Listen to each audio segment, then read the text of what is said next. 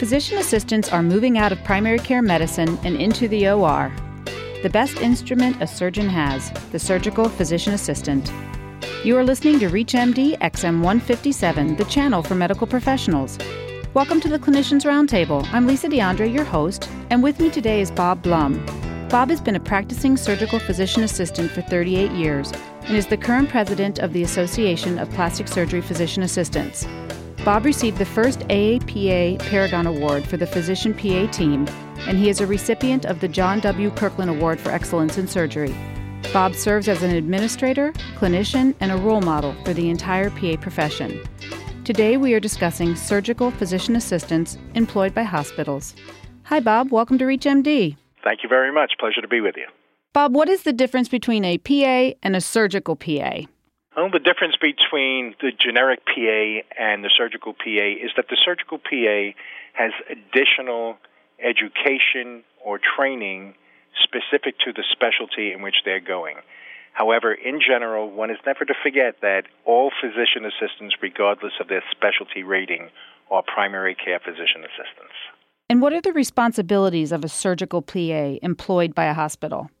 The responsibilities are manyfold in the fact that they may be utilized within the hospital situation, in a clinic situation, in the pre-admission testing portion of the hospital, so that the same people who will be in surgery and following the patients on the floors will have done the preoperative examinations. They give some preoperative instructions and make sure that there's a total understanding. They make sure that all of the consultations have been acquired, or if they feel that someone needs to be seen by a cardiologist or a pulmonologist, that they'll indicate that and they'll initiate that from their place in the pre-admission process. They're also involved intraoperatively. We try to utilize the same physician assistants that do the preoperative work in the operating room. So they have either pre-existing surgical training or have gone to a surgical residency program or have learned on the job, but they're in the operating room serving as the first assistant in surgery. The first assistant in surgery is the assistant surgeon, and they're qualified, depending on their specialty area, to be doing something as simple as hernia repairs to as complex as cardiothoracic surgery. After that, they go to the recovery room. They'll go to PACU and write postoperative orders, examine the patient, re-examine the patient, and then follow them on the surgical floors. They'll be responsible to the physician and to the nursing team to respond to any potential problems, any complications, or any questions relating to the surgery itself.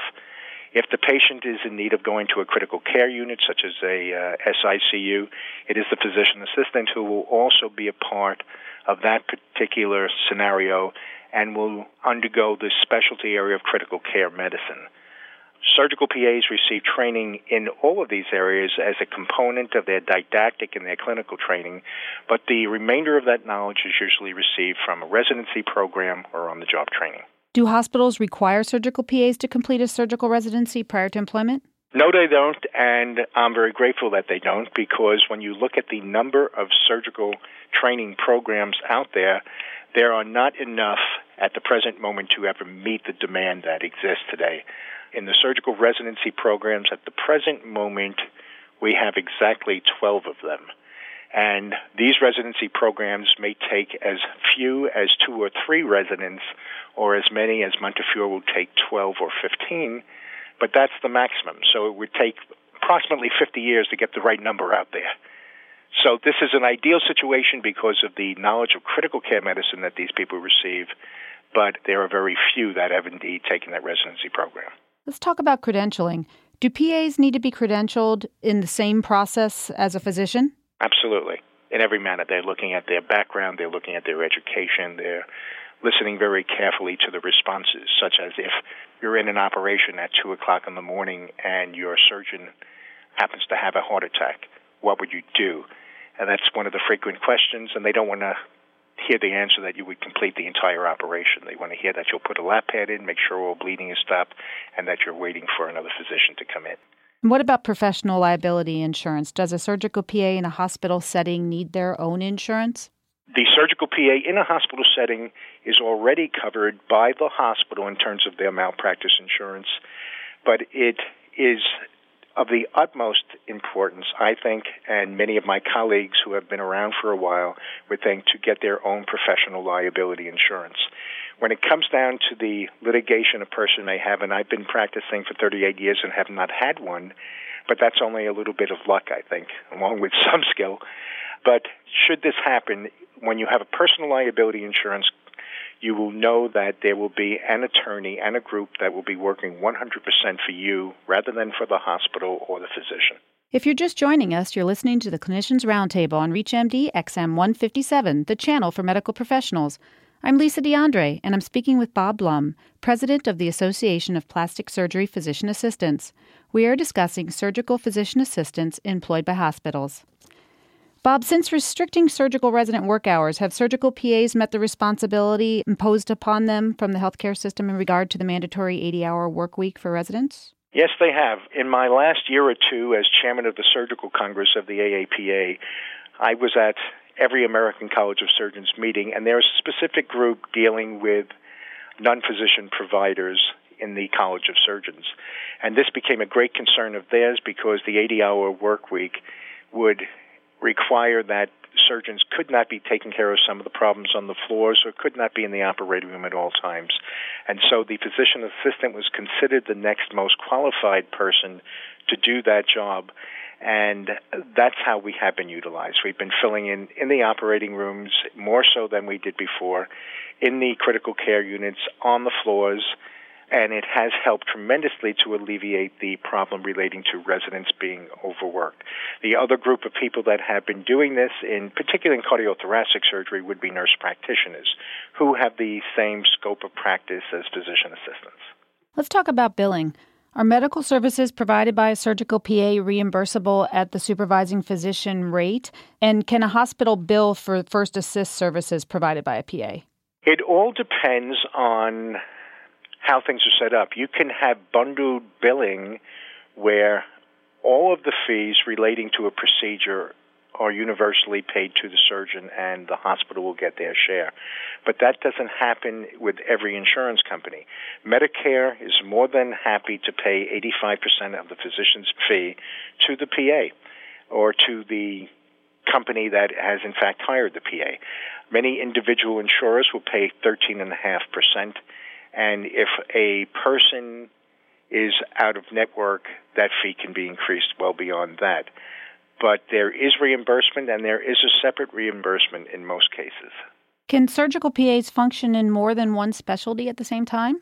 Yes, they can. I have started 3 separate businesses in my career where I joined with other physician assistants. We would have 7, 8, 9, or 10 in a group. We would cover 4 or 5 hospitals, and we would do weekend call. We started out doing weekend call Friday through Monday morning, and in that particular role, we were able to cover everything from general surgery to orthopedics to thoracic, vascular surgery, or whatever. When we are credentialed in a hospital, we're credentialed according to our knowledge in surgery, and if we ask for privileges and can provide information that shows that we've had experience in that particular area, then our request for privileges will be granted by the chairman of that subspecialty department, and then will be countersigned and finally approved by the chairman of the Department of Surgery. So in fact, we can do 7 different specialties simultaneously. Are PAs members of the American College of Surgeons? Yes, I have in the past been a liaison to the American College of Surgeons for the AAPA for 5 years, and in my last year I was able to convince the leadership of the College of Surgeons that it would be to their best interest to allow what they called at that point non-physician providers to have an affiliate membership in the College of Surgeons. So at the present moment, there is an affiliate membership that does not cost us much in way of money. It allows us to have same access to the American College of Surgeons site, and it allows us to attend the American College of Surgeons conference yearly free.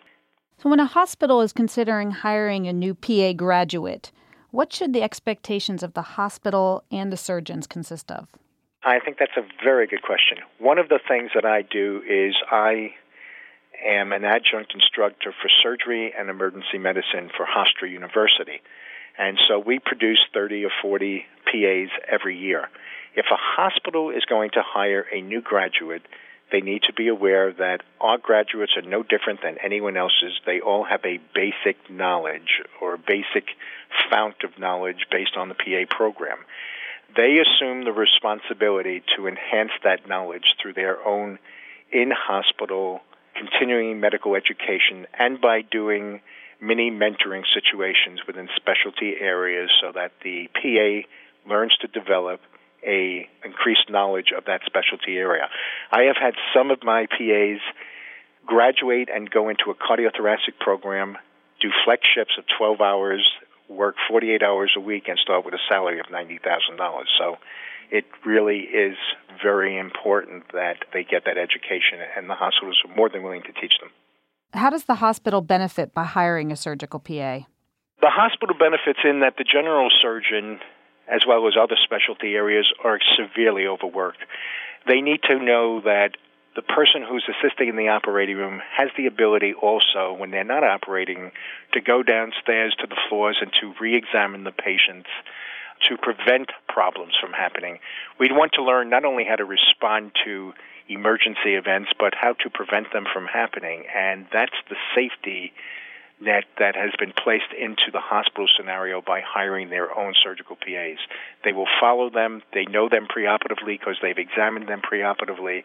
They have developed a relationship with them, and they will be the same individuals who can discharge them so that the surgeon does not have to come into the hospital and give them the prescriptions and the information necessary for follow-up in the private office practice.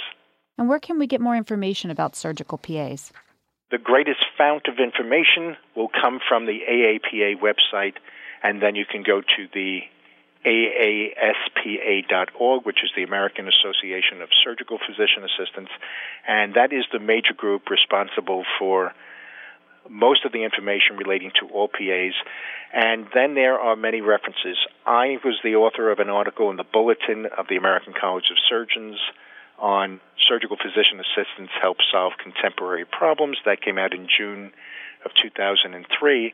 And when you go to these specialty areas, such as the College of Surgeons, you might find articles like this, which will teach a surgery department how to incorporate PAs into the hospital.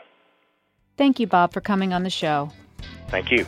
I'm Lisa DeAndre, and you've been listening to the Clinicians Roundtable on ReachMD XM 157, the channel for medical professionals. Please visit our website at reachmd.com, which features our entire library through on-demand podcasts. Or call us toll-free with your comments and suggestions at 888-MD-XM157. And thanks for listening.